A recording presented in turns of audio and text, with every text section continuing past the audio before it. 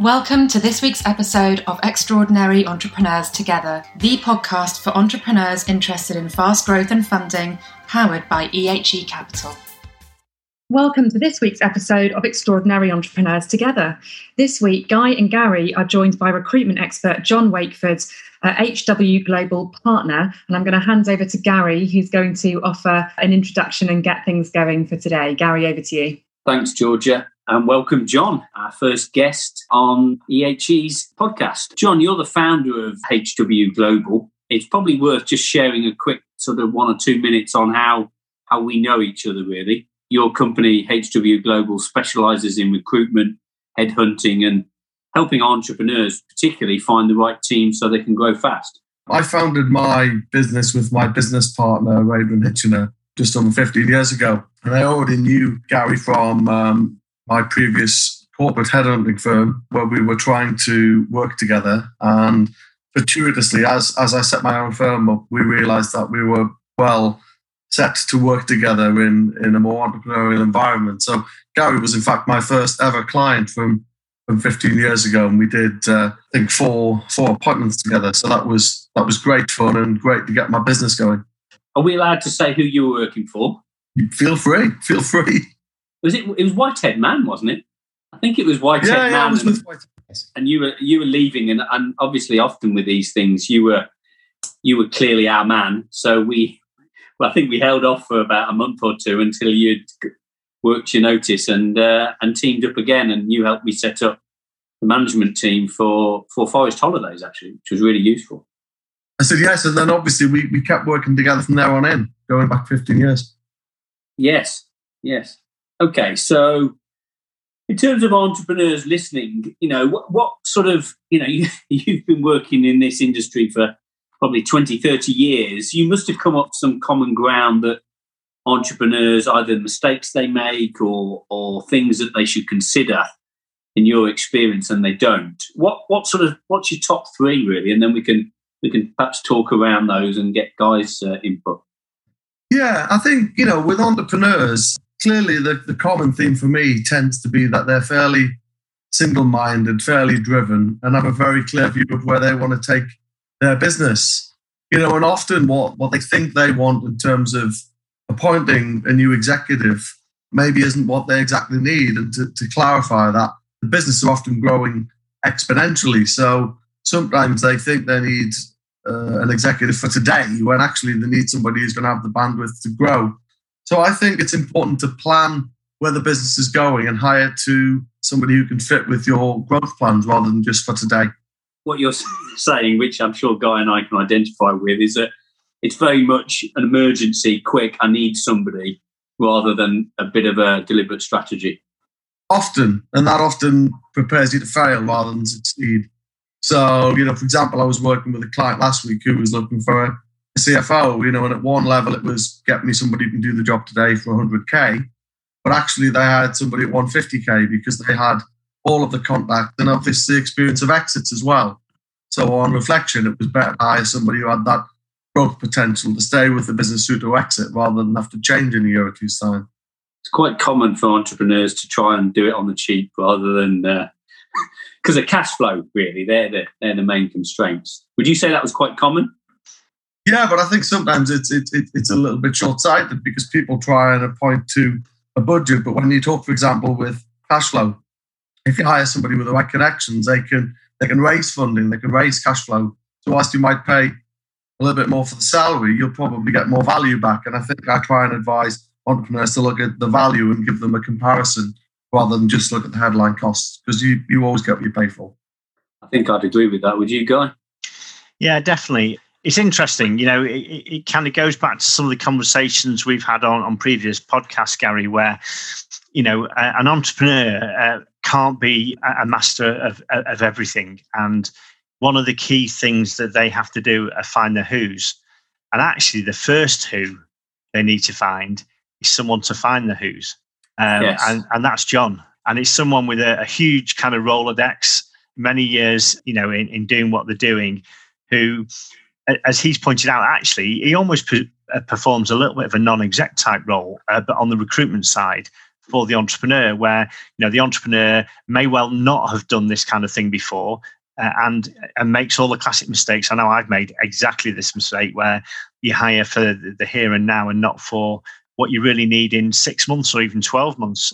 And where the business is going, and just looking ahead a little bit more than perhaps we entrepreneurs tend to be quite reactive, I think. Yes. A who like John, finding the who's for the entrepreneur, incredibly useful. I wish I'd met John years ago. I agree. And I think it's often, it's either on the cheap or do it yourself. Often entrepreneurs try and do it themselves. And I think, John, it's probably worth just sharing your thoughts on entrepreneurs doing it themselves versus hiring you. Now, they'll see you as a cost rather than the investment. Have you got any experiences of that? I bet you have. Yeah, absolutely. Because I think entrepreneurs tend to think they can do most things. And, I'm an entrepreneur myself. I have my own business and I'm a qualified accountant, but I've never done my own accounts because there's people who are better at than me. I think you definitely need to focus on what you're great at, as Guy said. But yeah, I think the problem is, I spend 24 hours a day looking for great people, and I've done it for 25 years. So if it was easy, everybody would do it themselves. I think the challenge is it's very easy to find the best person who's looking, but the best person who's looking might be the best of the rest rather than the best of the best. If you take a bit of time and go out there and find the best person, you will always get a better appointment than somebody who just happens to be available because there's a reason. Yeah, and they're often those people, the really good ones, aren't looking. You go knock on the door. 100%. And the other thing is, if a business knocks on someone's door, they're only knocking on the door because they want you to work for them. Whereas if I knock on the door, I want what's best for the business and I want what's best for the candidate.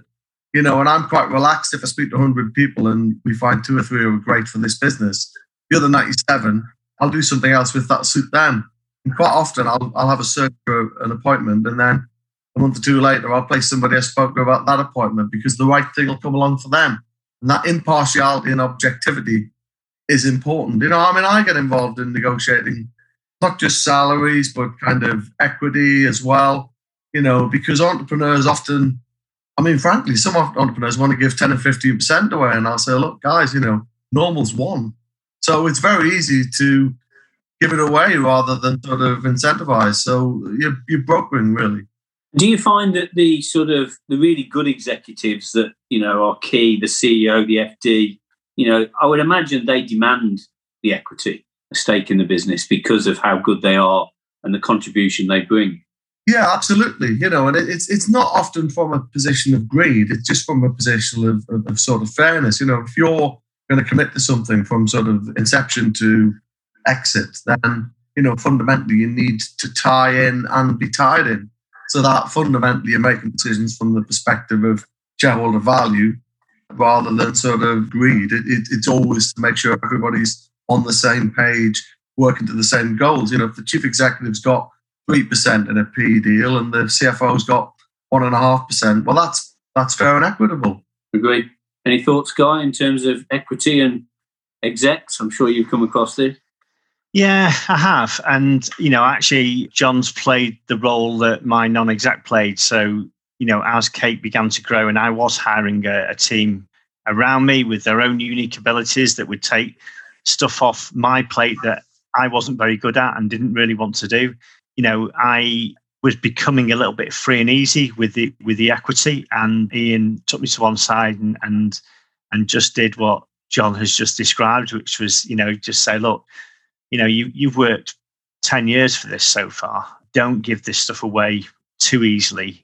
Certainly, there's a balance, right? There's a balance between being overly generous and rewarding people for the work that they're doing, and also making sure that you get correctly rewarded at the end of it. And I think part of a non-exec role, or the role that John has played on these occasions, is to help the entrepreneur understand that. Because the other thing, if you start giving too much equity away, if you start to want to raise money, it becomes more problematical, more difficult as well. There's got to be something in it for everybody, and it's finding the balance. Is there anything else, John, that you see common mistakes or challenges with entrepreneurs growing their business in terms of recruitment? Yeah, it's quite common that people become a little bit obsessive about sort of sector experience, rather than focus on people's skills and values. So I think it's far better to get somebody who's a cultural fit and is going to fit with the management team, rather than somebody who absolutely must come from exactly the same sector, because I think some skills are relatively transferable in entrepreneurial businesses. It's funny you should say that, John. We're, one of the businesses that I'm developing at the moment is an online legal document platform company, and I'm working with my business partner already runs a law firm, and obviously that's full of people that have worked in sort of legal sector all their lives. And actually, the COO we've just taken on is non-legal, which you would potentially question to begin with, or maybe it wouldn't be your natural instinct. But actually, that person brings such a different perspective to things and still has all the experience they need to do the job and learn very quickly about the domain. So I think it can be actually a positive thing by not hiring somebody from a sector. Again, you need that kind of balance, I think. Yeah, and one of my biggest clients is a quite entrepreneurial national law firm. And we've just hired a COO with a focus on transformation. And they exclusively look at retail financial services because, of course, if you look at big banks and loans and credit cards, they're already completely omni-channel and very tech-enabled, and customer service and regulations key. So that was the ideal place to look rather than within the legal sector. I think they're good. I think the cultural fit's a good one. Have you got any? I can remember we, with various businesses, look at cultural fit. We used to call it the beer test. Would you go out for a beer with this person? We often did, and have a meal and just in an evening to sort of check that cultural balance and fit with probably the last one or two candidates. But is that sort of normal, John, or is there other ways of testing that? Yeah, no, I think it's quite normal. And again, I'm bound to say this, but I think fundamentally that's what you should be getting from your headhunter. I mean, I think the headhunter should put a short list of 4 or 5 candidates who should all be able to do the job. Otherwise, it shouldn't be on the list. But, fundamentally, when I go back to the client I was working with last week, our guy's point, he does very much treat me like a non-exec. And he was like, well, which of the two do you think fits best? And I said, well, if I was a shareholder in your business, I'd be going with a more experienced guy because I think he's more suited to exit. And they did the final 2 interviews over lunch with all of the team there. And it was quite informal. And the guy they appointed actually came through particularly well in that relaxed team environment. So I think that's a really good way to kind of confirm a decision. I think you've still retained your Newcastle accent, John. Well, I got noticed, Gary. What made you say that? I just know he's a Newcastle fan. Yeah. Well, I am for now. I'm looking forward to something else next year. So is it Steve Bruce in or Steve Bruce out? Big question. Given that the alternative will be Joe Kinnear or Alan Pardew, I think I'll take the 5th on that one. Yeah, it's a fair point. John, I think that's really valuable. I'm sure the entrepreneurs listening will be, there's some good nuggets in there. I think the one that I particularly like, I'm going to credit you with this quote is, if you do it yourself and you put the advert out there for somebody, you often get, this is a quote from John Wakeford of HW Global. You do it yourself, you get the best of the bad that are looking rather than the best of the best that aren't. I think that's a really good quote. I think that's really quite special. So, I think it's a really good point that, certainly when I've hired people, I've never once looked at people who were in fact, I tell a lie, I've done it once that I recall throughout my career where I've looked at somebody who was already in a job and I've approached them while they've been in a job.